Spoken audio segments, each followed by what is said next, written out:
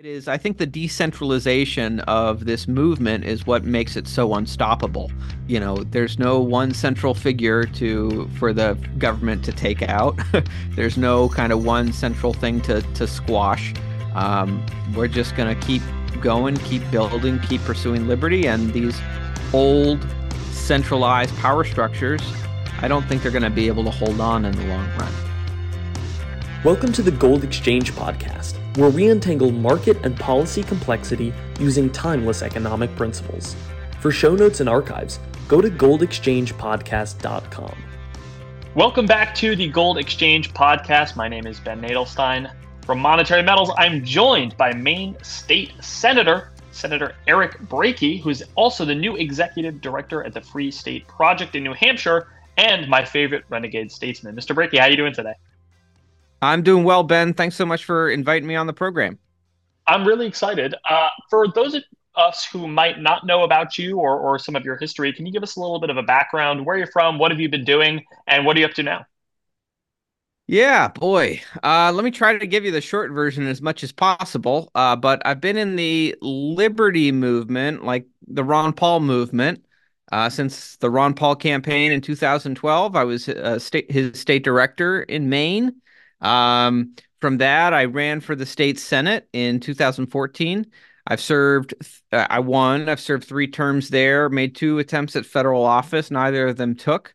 But I'm finishing up my 3rd term in the Maine Senate after I'd say pretty successful kind of run fighting for all sorts of liberty, from Second Amendment rights, passing constitutional carry, cannabis freedom, and all that. But in my final term, I've had a real particular focus on monetary policy, which is not something you think too much about on the state level, but things ranging from simple things like trying to get rid of the sales tax on gold and silver, trying to get rid of the income tax on gold and silver, recognizing gold and silver as legal tender again. I even had a bill in to try to establish a state bank that would mint our own gold and silver coinage and allow people to deposit it. And anyway, there were a lot of interesting kind of things I was thrown into the mix this past year. Sadly, with Democrats running the show in Maine, we got very close to eliminating the sales tax on gold and silver, but no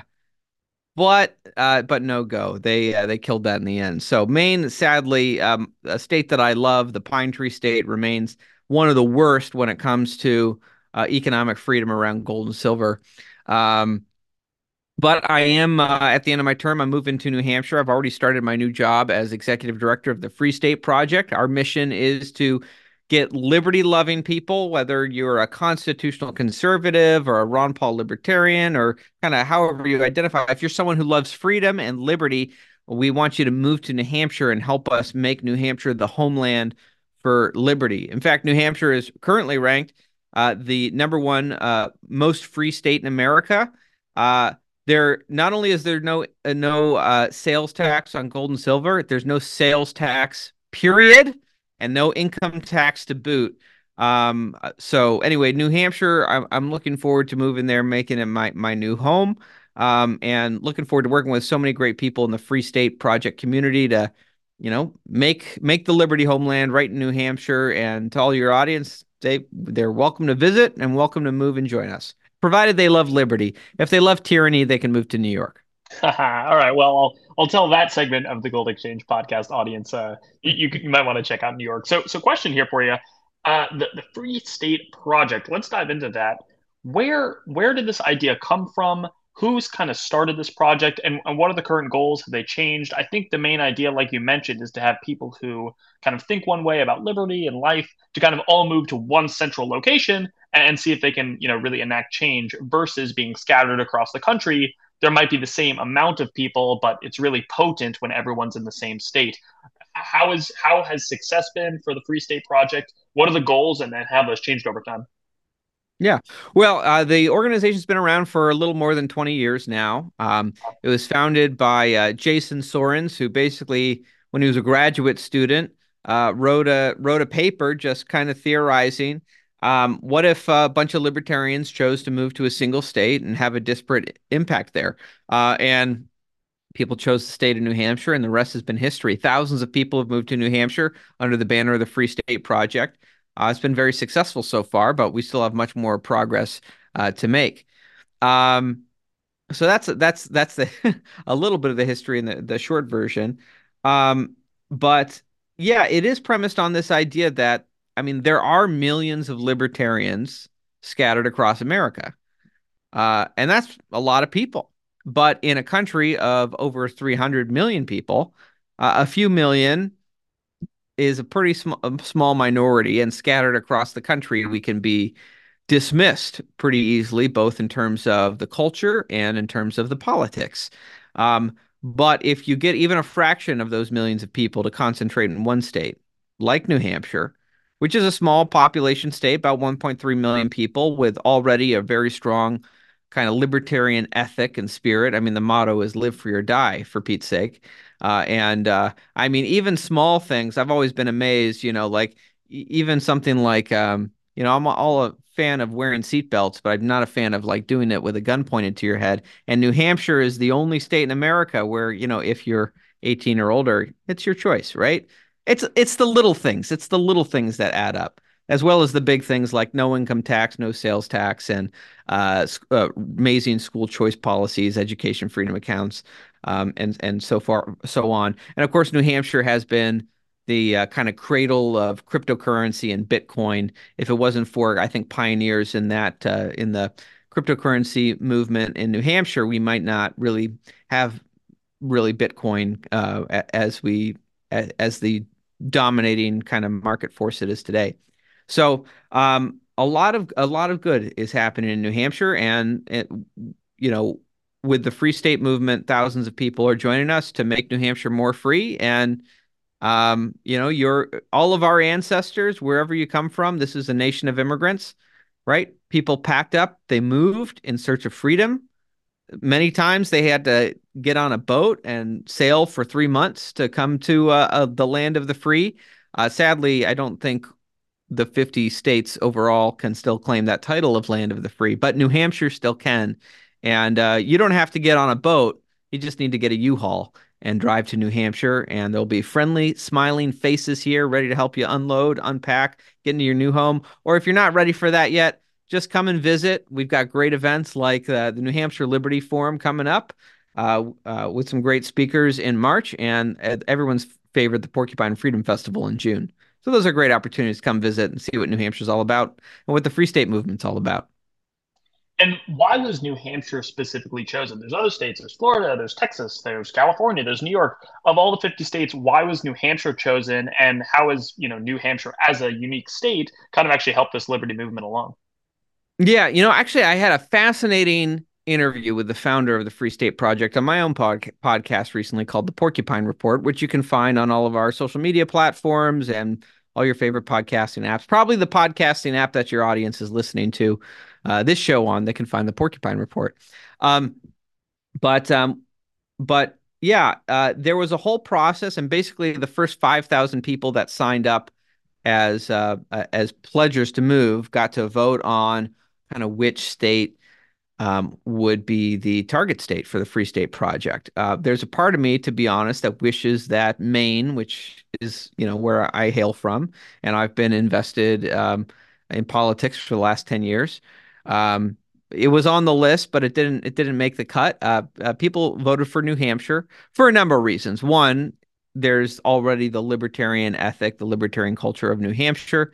So we've mentioned it's the live free or die state. You had a governor at the time who was very welcoming to the Free Staters and said, made the pitch for people to choose New Hampshire.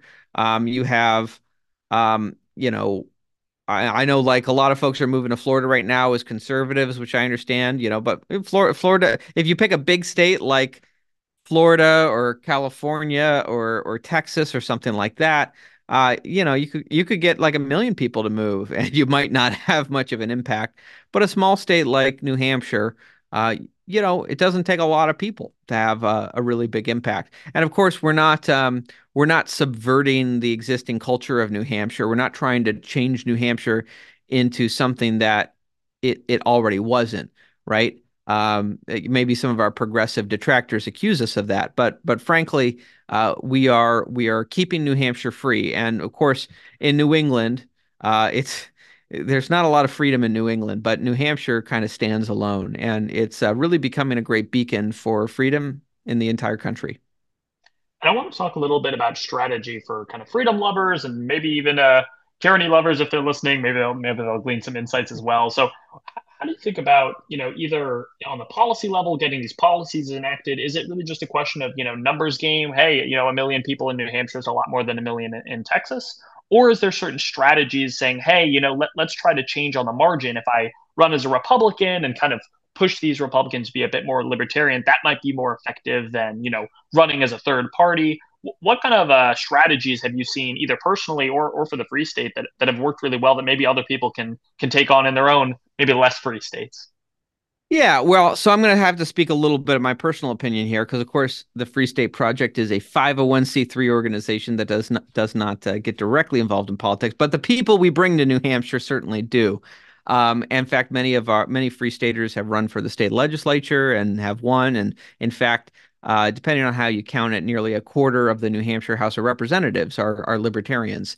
So people who love liberty have a bigger voting bloc in the state legislature of New Hampshire than I imagine anywhere else in the country. And that wasn't always the case. I mean, that's been a development over the last decade or so. A lot of the work here has come to fruition. Um, but if you're asking me personally, I mean, of course, I've run for office uh, multiple times. I've even won a few races and served 3 terms in the Maine State Senate. Of course, I'm a philosophical libertarian that I don't want to hurt people and I don't want to take their stuff. I want people to enjoy maximum both in personal and economic liberty. Um, but I didn't run for the Maine State Senate as a Libertarian Party candidate because I would have lost because the simple fact of the matter is the way that our political system is established. Um, if you're running outside of the 2 major parties, you're at a significant disadvantage.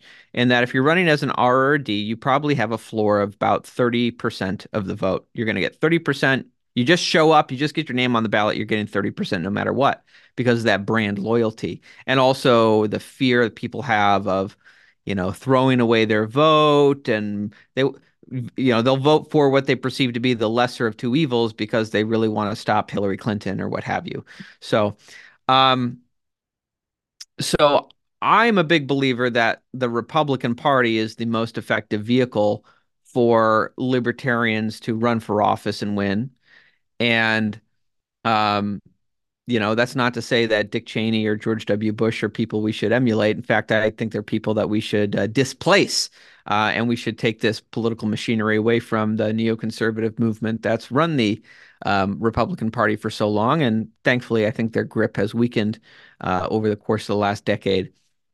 Um, so, I mean, in New Hampshire, we're really seeing that come to fruition with how many people have won election to the New Hampshire State House, and those people pushing a lot of liberty policies like some we have discussed.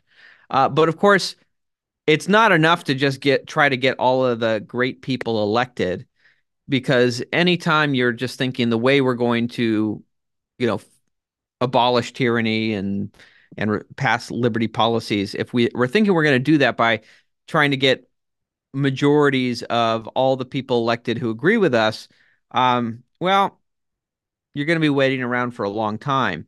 Um, as Morton Blackwell has said, and I think this is a great kind of way to frame it, is that sometimes it's better to try to shape the political environment around the wrong people to make it politically expedient for them to do the right thing, right? And so that's where having a culture of liberty around the political class makes a big difference because most politicians, I mean, it's a self-sorting bunch, right? The people who love liberty have a natural, and I totally understand it, and I feel it myself. We have a natural aversion to running for office. We'd rather run for the hills and be left alone, right? It is people who crave power, who love power, who are the natural people who are going to think, I want to run for office. So wouldn't it be great if I got to boss people around and tell people how to live? And so there's a natural selection there.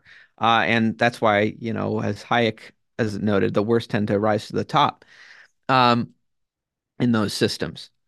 Um, but every politician has in the back of their mind a desire to win re-election. and a fear of being thrown out of office. And so, if you can make the case to them that voting for liberty is the best way for them to maintain their position, whether they believe it in their heart or not, becomes rather um, besides the point, right? I don't care if the politician genuinely believes in liberty as long as he's voting for liberty. And if it's out of genuine belief or out of self-preservation, I mean, a vote is a vote is a vote. So when we passed constitutional carry, which was a big initiative that I led in Maine, and has passed in New Hampshire and many other states around the country in the years since, right? I'm sure there were a lot of politicians who voted for it for that reason. Maybe they didn't really love the idea of constitutional carry, but we got so many of their constituents to call and email and show up and basically made it very clear you vote for this or you are going to face a tough reelection because you're going to have all these angry constituents gunning for you. And we employed a similar strategy. We got when we came close to eliminating the sales tax on gold and silver in Maine. Many Democrats in the taxation committee supported it because of how many emails they were getting from people who made it very clear they cared about this issue. In fact, they were surprised how many people cared about eliminating the sales tax on gold and silver. Um, in fact, if it wasn't for Democrat leadership coming in at the last minute and squashing it in the House, it probably would have passed. But yeah, but these are the I think the two ways to have an impact is the direct path to power and the indirect path to power. The direct path is certainly running good people and getting good people elected, but the indirect path that we also have to focus on is getting people involved in the outside game to shape the environment around the politicians and holding them accountable in election season when they do bad, or supporting them when they do good, when they're in legislative season. And I think a good example of that would be the Uber model, right? I'm sure there's lots of libertarians in New York, maybe even more just in pure numbers than almost any other state. But there's people with libertarian leanings in New York, and I'm sure if you caught them at a bar and after a couple of drinks, they tell you, "Oh, the taxi monopoly is so horrible. We got to get rid of this, and it's not a free market, and competition would be so much better." And imagine a world where the government wasn't colluding with these taxi companies to just kind of keep this monopoly afloat, and that probably got nowhere, right? Like I don't imagine that there's many people voting down their politicians saying, "Oh my God, how do you let the taxi medallion system stay on?" But when Uber came around and Lyft came around, not only was there competition between these two different services and products, but it had a light shown on this kind of taxi medallion system, how silly it was. It wasn't necessary at all, right? And Uber and Lyft not only are competition to taxis, but in many ways, I think most people would agree, are a much better product and service. And in a way, the free market just said, hey, we don't need to have you guys vote on this. We don't need to have a legislator who's pro free market, ride sharing services. We can just create this product. It will spread like wildfire. And when our clients are constituents of a place like New York or New Hampshire or California, over time, it's the policies and the politicians who will say, listen, if I ban Uber, if I ban Lyft, people are going to be really, really bummed Yeah. about getting around town. And that's probably just not so politically viable, regardless of whether they were, in the pocket of a big taxi or if they like taxis themselves. It probably just wasn't politically viable in that environment to say, we're going to ban all this stuff. Now, that doesn't mean there's no restrictions or that, there might be unfair regulations, but at the end of the day, that cartel has been completely broken up, as has the hotel industry with Airbnb, and hopefully other industries and other policy questions can be kind of pushed in a better direction simply by these outside forces. Monetary metals is a good example, trying to fight the Fed with free market interest rates in gold and silver. Crypto, I think, is another example where people are saying, hey, we can exchange value outside of traditional financial systems. And then there's even things, regardless of whether you're pro or anti guns, there's 3D printed weapons, which, now have to change the question about policy, saying, well, listen, saying we're going to ban all weapons is just kind of impossible to do in a world where anyone can share a file. And next thing you know, you can be printing something. So, how do you see that kind of interplay between working outside the system and working inside the system? Yeah, I mean, I certainly think, the case of Uber really kind of demonstrates that if you are in a position where you're having to ask for permission to get started on something, you're in a very weak and vulnerable position because a lot of established power structures that would just say, no, who are you to think that you can challenge the system as it is? You, but they just went ahead and did it. And by the time the established power structures realized they were in trouble, they had such a wide customer base, a consumer base, that yeah, it was politically unviable to try to ban it and block it. So, um, yeah, I mean, there's many paths to liberty, right? You can get directly involved in politics, or you get, I always think about like, in the aftermath of the Ron Paul campaign, because of course he's my political mentor. Um, and so many people coming to him in 2012 after it was all said and done, saying like, "Hey, I want to keep working for liberty. Like, what should I do? Tell me what I should do." And Ron Paul, being no central planner, said, I don't know. You got to figure it out. There's a job out there for you, but I'm not going to tell you what it is. You got to find what your passion is and how you feel the best way to kind of advance kind of these ideals. And certainly for me, it was running for the state legislature and doing policy work. But if he had told everyone, like, run for your state legislature, and that's the only way, um, well, maybe we wouldn't have had like the homeschool revolution where people said the way I'm going to advance liberty is I'm just going to raise kids, I'm going to homeschool them, and I'm going to teach them about liberty and raise the next generation. Or you had people who literally took Ron Paul's message of ending the Fed, and rather than like trying to pass a bill through Congress, which God knows we've tried to even just audit the damn thing. They went out and they pioneered and they invented cryptocurrencies, like from Bitcoin through everything else. And boy, they might actually just end the Fed. I mean, good on that. Or of course, what Monetary Metals is doing, which is creating, a way to save in gold and silver, uh, um, and um, and to do kind of some more kind of traditional kind of banking operations with it, even just earning interest on it, which I'm a proud customer of Monetary Metals, and I really appreciate kind of the model you guys are developing. I think it's something that really should be supported and people should benefit from. Um, I mean, so yeah, there's a job out there for everyone. If you care about liberty, you got to find out what that is. So maybe you pioneer a new path to do it, or you look at what someone else is doing and you go and you follow them and help them build what they're doing. But certainly, I'm not going to say that politics is the only way. It is the way I'm most familiar with. Maybe I'm not talented enough to for some of these other things, but but yeah, I mean, it is. I think the decentralization of this movement is what makes it so unstoppable. Um, and there's no one central figure for the government to take out. There's no kind of one central thing to squash. We're just gonna keep going, keep building, keep pursuing liberty, and these old centralized power structures, I don't think they're going to be able to hold on in the long run. And I think that is a good point, which you don't hear often made, which is, actually the decentralized nature is the power, right? It's difficult to squash because there is no kingpin or linchpin that you could say, well, if we just, take out your internet access, or if we just, take this person and make them go bye-bye, that everything goes away. There is actually opportunities, for each individual to say, yes, I'm going to homeschool my child. I think that's a better idea. I'm going to earn interest on gold, not interest in dollars. I'm going to, transact in cryptocurrencies, or, I'm going to protect myself with something that I made at home.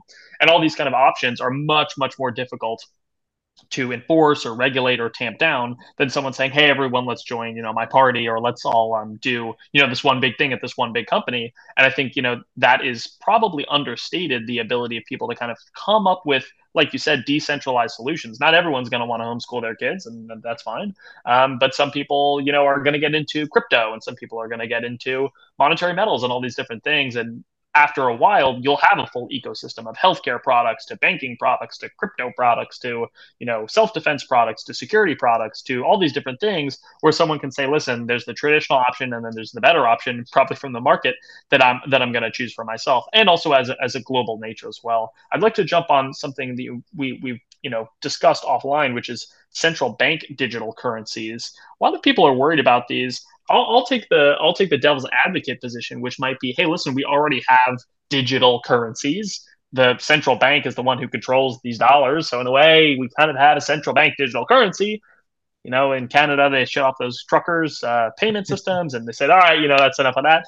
Um, how close or far do you think we are from this kind of central bank digital currency? Do you think we're already there? Do you think there's stuff that's still coming down the pipe, or do you think that these kind of other alternatives, from crypto to earning interest on gold and silver, have already kind of put a wedge in these plans of central bankers?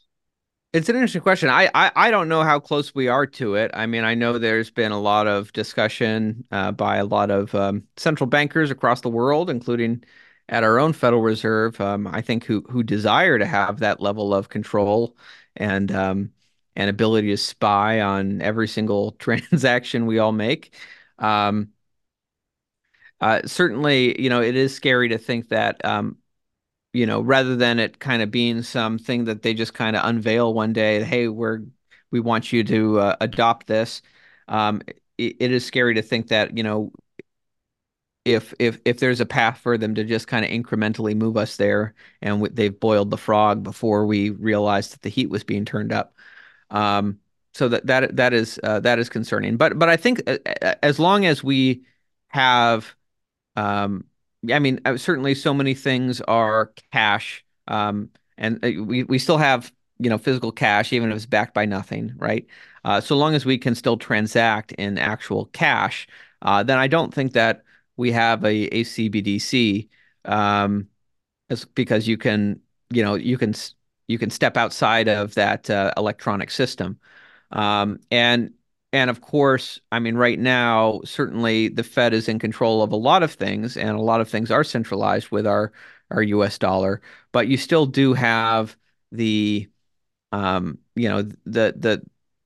the private banking system. I mean, I guess if you could call it private, it's all hooked up to the Fed, but there is a degree of separation of these banks acting as intermediaries between the end user of the currency and the Federal Reserve, the issuing authority.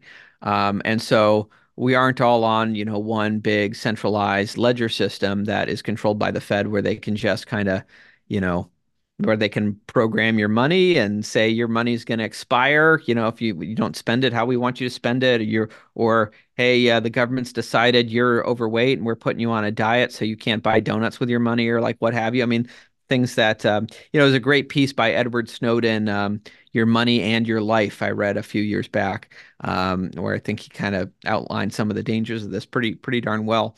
It's a good read. But so I don't think we're there yet, but I certainly do think there are the ambitions of many in central banking for that level of control. Um, and I think that we have to resist it, in all sorts of ways. I mean, there's been a big fight around the states around. Actually, this just came through the Judiciary Committee in Maine, which I serve on, about on the Uniform Commercial Code, and these amendments to Uniform Commercial Code, creating um, uh, a framework for digital assets and digital currencies, which overall is an overall positive. We want to have some clarity in the laws so people can use these things. But a lot of people were concerned about this definition being put in for electronic money, which is basically creating a legal definition in state law for central bank digital currencies, making it potentially easier if a central bank digital currency was to be uh, unleashed on America, that the legal framework would exist for it to be adopted more easily. In Maine, we're not adopting that definition, and several other states are doing the same. So, I mean, that's one way to kind of resist, is to watch out for the creation of a legal framework to make a transition to a CBDC. That would make that transition easier. I don't want it to be an easy transition. I want it to be a very difficult, messy transition if they try to push it on us. But then also, I mean, just kind of creating alternatives and trying to, if we can build up the alternative systems faster than they can establish a CBDC. I mean, by the time they get there, people might just say, "Why do I want to use a CBDC? I've already got Bitcoin, and Bitcoin is working great for me." Um, or um, or I don't know, or I've got this cryptocurrency that's backed by gold or silver or what have you. I mean, whatever the alternatives are, I think building up those alternative systems, um, I think is essential, so that um, we're not vulnerable to being kind of in this kind of monopoly currency system that we'd lived under for, at least all my lifetime until the last decade. Well, I like Michael Malice's quote, which is, "We don't need a majority, we just need an alternative." And I do think that, especially on such complex issues like central banking, monetary policy, currency reform, these are really complex issues. And for someone who says, listen, I'm already homeschooling my kid, like I can't take another 5 hours to, learn everything about central bank digital currencies, let alone learning it and then, uh, causing change in policy. I think that alternative strategy is much easier for someone to say, hey, listen, it's in my own private benefit to, earn a yield in dollars, but compared to earning a yield in gold and silver, that's just way better, and so I'm going to stick with the alternative. And so by the time, like you said, that worse option comes around where people say, well, we're going to tax you on your, meat purchases or what have you, that they can say, well, at this point, I'm just going to switch everything over to crypto, or monetary metals is going to be my way to save and continue to grow my wealth.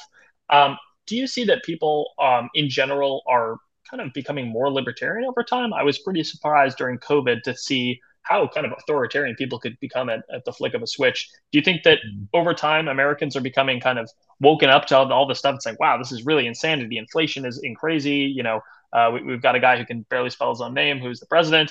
And of course, all these crazy wars where we're messing with Russia, who has nuclear weapons, as do we. Do you think people are waking up to this, or do you think in general libertarians are kind of in a bubble saying, "Oh, trust me, like everything's gonna, everyone's gonna become libertarian tomorrow"? Where do you think the country in the United States stands in terms of their leanings? Do you think people woke up after COVID? Hmm. I wish I could tell you that I I wish I could tell you I was confident the country was becoming more libertarian. I did think that maybe a decade ago when we were like, "Hey, are we having a libertarian moment? Looks like Rand Paul might become president or something." And it didn't materialize exactly how I'd hoped. Um, I mean, I think that there are certain aspects or certain policy areas where people are becoming more libertarian or things that libertarians would identify with. I think that certainly it's a positive that I think in the aftermath of COVID and the aftermath of the Trump administration and so many folks in on I think on the political right in this country have become much more skeptical of establishment institutions. Um, for example, I mean, you hear commonly on the right now people really questioning the FBI and the CIA and the Federal Reserve. And you go back to the George W. Bush years, and I mean, it was the right wing that was celebrating. Certainly the CIA and the FBI and all these intelligence agencies, and of course the wars. So on the right, I am somewhat optimistic that in some respects, people, I guess I like to think of it distinguish between people have become much more against a lot of the things that I am against. Doesn't necessarily mean that they've become for the things that I am for, right? We can both be against um, the FBI, but if you think, well, I'm against the FBI, but what we need to do is reform it, or what we need to do is we need a better FBI or something like that. Um, you know, I think that as principled libertarians, we have a real opportunity right now to meet people in these moments, kind of where they're waking up about the corruption of these institutions and provide the intellectual framework that leads us in the path to a more liberty answers. But it's not an automatic. Sometimes when people are against something, they might be running to an even worse alternative. Um, just because that's the alternative that presents itself. So we've got to present the better alternative and the framework there. But as far as convincing like a majority of Americans to love liberty, I don't know. We're so addicted to the welfare state. We are so addicted. We are so propagandized still by so many. I mean, I guess the mainstream media kind of a propaganda machine is losing its grip on a lot of America, and that's a good thing. I don't know about convincing people. I could try to convince people one on one as best as I can. I've convinced a few people, but I guess these days I'm more and more thinking that uh, the country as a whole, I'm concerned is a sinking ship, and I don't see us persuading hundreds of millions of people to change their mind until things get perhaps as bad as they got in Argentina. Um, but we can find those libertarians that are out there around the country, and we can concentrate in one state like New Hampshire. So rather than persuasion, I'm pursuing concentration. Let's concentrate in one state where we can create a liberty homeland that serves as an example for the rest of the country. And if we want to change minds, we can show how prosperous New Hampshire is and will continue to be, and be even more so as we pursue and establish policies of freedom. And by being that lighthouse, that beacon, then perhaps people living in the states of tyranny might wake up and say, "Well, those policies are really working out in New Hampshire. Maybe, maybe those are things that we should be looking at adopting here and demanding from our politicians in our states." But you need a good kind of working model of an alternative for a lot of people to buy into the idea that this alternative system of freedom will actually work. Now, in that vein, I really do like that model because if you ask someone who disagrees with you on some policy or some point, you can say, hey, listen, all the people who believe in this can go to this state. You guys test it out over there. I'll go to my state. We'll test my ideas out over here. Listen, I could be wrong. It could be that, 100% income tax is the great idea. Okay, we'll all end up going to Yeah, your free and prosperous nation, go to which I Vermont. doubt. Yeah, go to Vermont. But if, on the other hand, maybe no income tax, you're saying, oh my God, everyone's going to starve to death and we're all going to die. Well, why don't we test it out over here on the guys who like the idea? And if it works out great, maybe your grandkids will end up moving to New Hampshire. In that vein, do you see this kind of more secession movement? A lot of people are saying, well, maybe Texas will secede, or Texas wants to build a border wall, but the feds don't want it, or New Hampshire wants to legalize marijuana, but it's criminalized at the federal level. Do you see there's kind of a push towards states saying, hey, we want to kind of assert our domain, assert our rights? Or do you think that in a way the federal government has kind of put their fingers everywhere and the states are kind of becoming, all one big blob under the United States Yeah. government? I think that it's healthy that we're having a conversation and dialogue about it in the country more than I think was ever permissible when I was growing up. Um, as far as like, is now the time for states to break away and secede? Some people say yes. I have a lot of questions about the practicality of how that would actually work. I do think that states have a right to secede. I mean, I think that that's what our country was founded on, right? The Declaration of Independence is like the best secessionist document ever written. Um, By the way, and if you haven't read it, it is really cool. Try not to swear on the Gold Exchange podcast, but it is a bad document in all the good ways. It's really cool. If you haven't read it, I do recommend reading it because, like you mentioned, it's this really interesting document all about, hey, saying, we get out of here if we want to. And yeah, I wonder what you think if Americans in general are kind of having this more secessionary moment. yeah, I mean, it's right. I suppose the question is like, when are we at a point where we recognize the system is not reformable and it's time to just like do something new and break away and do our own thing? Um, and I know that's going to be on like the Republican primary ballot as like a sentiment of Republican voters in Texas. There is a lot of talk about it within free state communities in New Hampshire. Not everyone supports secession, but some people do, and they're very vocal about it. And I think the conversation is healthy. I'm much more of a radical, like 10th Amendment person, and I appreciate that. My radical 10th Amendment position seems a lot more moderate because of the secessionist talk. So I think that's healthy. And it's odd for me to feel like a moderate when I'm saying we need to nullify all these unconstitutional policies from the federal government. It's good. It means the Overton window is shifting in the right direction. Um, so I suppose that'll be something people have to decide in their own states. But I think it is hard to get I guess one of the stumbling blocks for me is as tyrannical as Washington, D.C. is, and as tyrannical as these policies are that are destroying so much, we still really benefit from things like free trade across the 50 states, And I do worry if a state like New Hampshire were to secede. I mean, are we going to be able to retain those kind of those free trade relationships? Are we suddenly going to be having tariffs and trade barriers like put up against an independent state from the tyrannical 49? Like, what does that look like? So I guess the devil's in the details there. I'm not closed-minded about it, but I am a skeptic that we're at that point right now, and what a transition like that would look like. But the dialogue is healthy. And I don't know. I'll be curious to see where things continue to go. And I do think it is a healthy symptom that of people realizing that so much of the federal government is not reformable. Frankly, I guess my ideal scenario would just be like all the 50 states to secede together from Washington, D.C. We'll just like quarantine them, build a wall around Washington, D.C., and the rest of us can go on living our lives.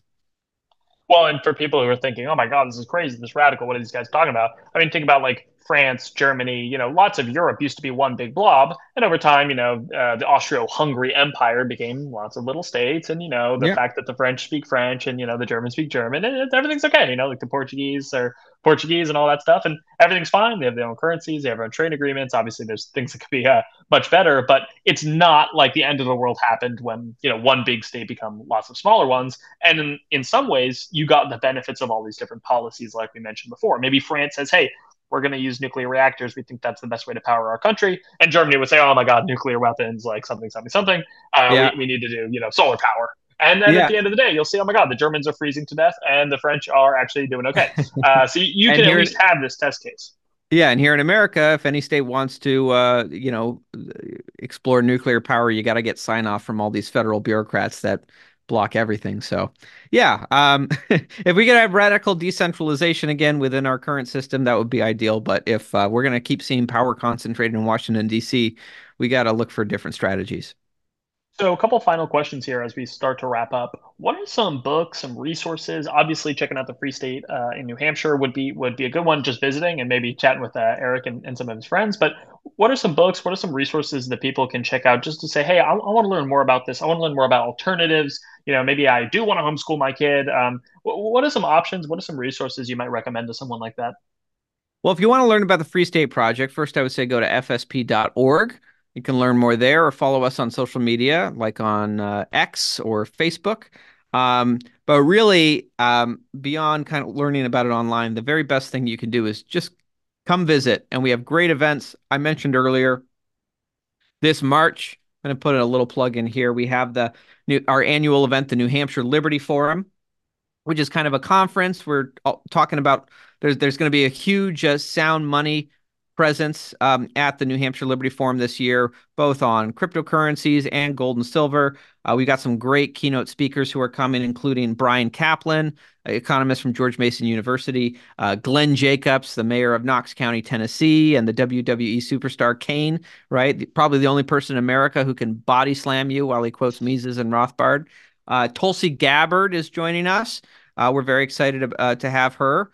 And people apparently Donald Trump mentioned recently she's on the short list for vice Wow. president, so that's very interesting. I'd be curious to see a rematch between her and Kamala Harris in a VP debate. We'll see. But anyway, she's going to be speaking with us at the New Hampshire Liberty Forum, and that's going to be from Friday, March 15th to Sunday, March 17th. People can get tickets for that at nhlibertyforum.com.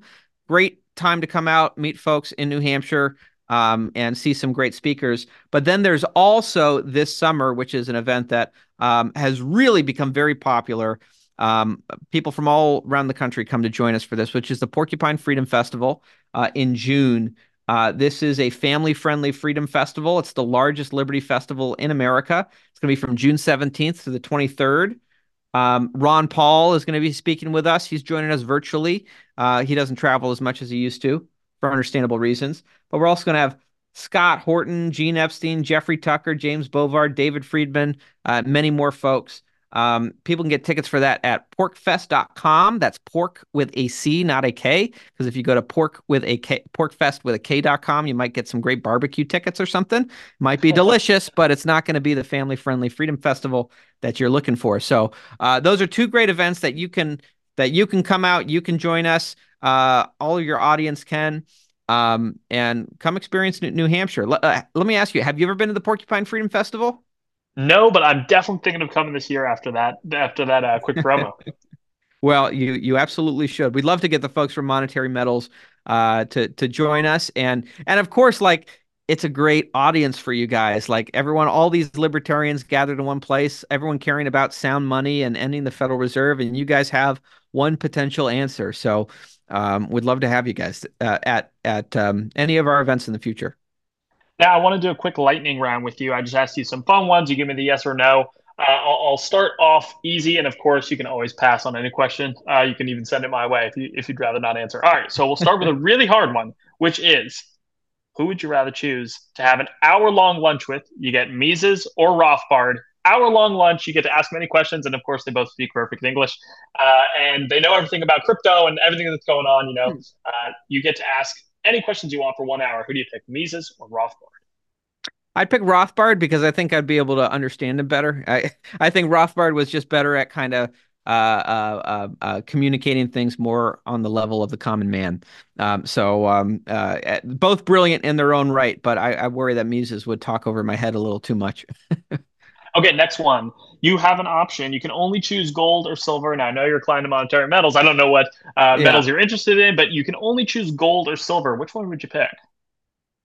I've been inclined towards silver mostly because it seems to have a lot more industrial purposes that kind of I think see a high kind of upside on demand for silver. So I've mostly been between the two. I've mostly been investing in silver. Okay, now here's a tougher one. You can't live in New Hampshire. You either have to start living in California or in New York. Where do you pick?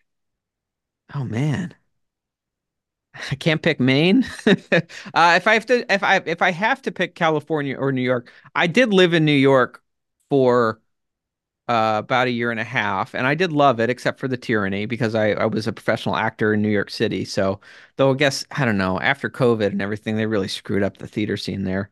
Um, I guess I would choose New York because it's close enough that I can travel to New Hampshire. Okay, and then final one. So a lot of people are worried about the Fed raising rates if there's going to be a recession. In your opinion, do we see a recession this year? Do we even get a backfilled recession maybe? And they say, oh my God, we've been in one this entire time. Or do you think the Fed says, hey, we're going to keep papering over this until election season and everything actually smooths out okay? Hmm. I don't know. I'm not a fortune teller. Um, I would guess. I don't know. I don't see them really being able to really effectively shut off the money spigot. So, I guess we're between a rock and a hard place. I would guess that they continue inflating, um, because it's hard to say no, especially in election season. Okay, and then truly final one. This is just a fun one for me. Do you think Biden is the nominee or do you think he gets replaced? I think I do think he's the nominee. Because I think that they're really backed into a corner where it's going to be very difficult to take Biden out without putting Kamala Harris in because she's the second in line, and there's all the identity politics surrounding her, but she is tremendously unpopular. Um, so uh, you know, I think Biden's probably the nominee. Okay, where can people find more of you? Where can they follow you on social media if they want to hang out, chat, maybe even message you to hang out in New Hampshire? Where's the best place to follow you and find more of your work? The most where I'm most active is on X. You can follow me at Senator Brakey. You can see floor speeches I'm giving in the Senate about gold and silver or all the other liberty issues. You can see my random thoughts and musings about liberty. You can see what we're doing, what I'm doing, what we're doing with the New Hampshire Free State Project. So check me out there, and it has been an honor, Ben, to speak with you for this hour. It's been so fun. I can't wait to meet you in person. Hopefully, I get to see you at Pork Fest, shake your hands, take a cool picture, maybe in exchange some gold and silver while we're there. And That'd thanks be so much great. for listening. If you liked it, make sure to subscribe. Follow Mr. Brakey on X, Twitter, LinkedIn, anywhere you can find the guy. You just got to be listening. Thanks so much, and thank you for the fun interview. Thank you, Ben. This episode was brought to you by Monetary Metals. Monetary Metals is a different kind of gold company. Others buy and sell gold. Monetary Metals operates the Gold Yield Marketplace, a platform of products that offer a yield on gold paid in gold to investors and institutions, and are gold financing simplified, reliable financing denominated in gold with a built-in hedge for gold-using and gold-producing businesses. To learn more, visit www.monetary-metals.com. See you next time.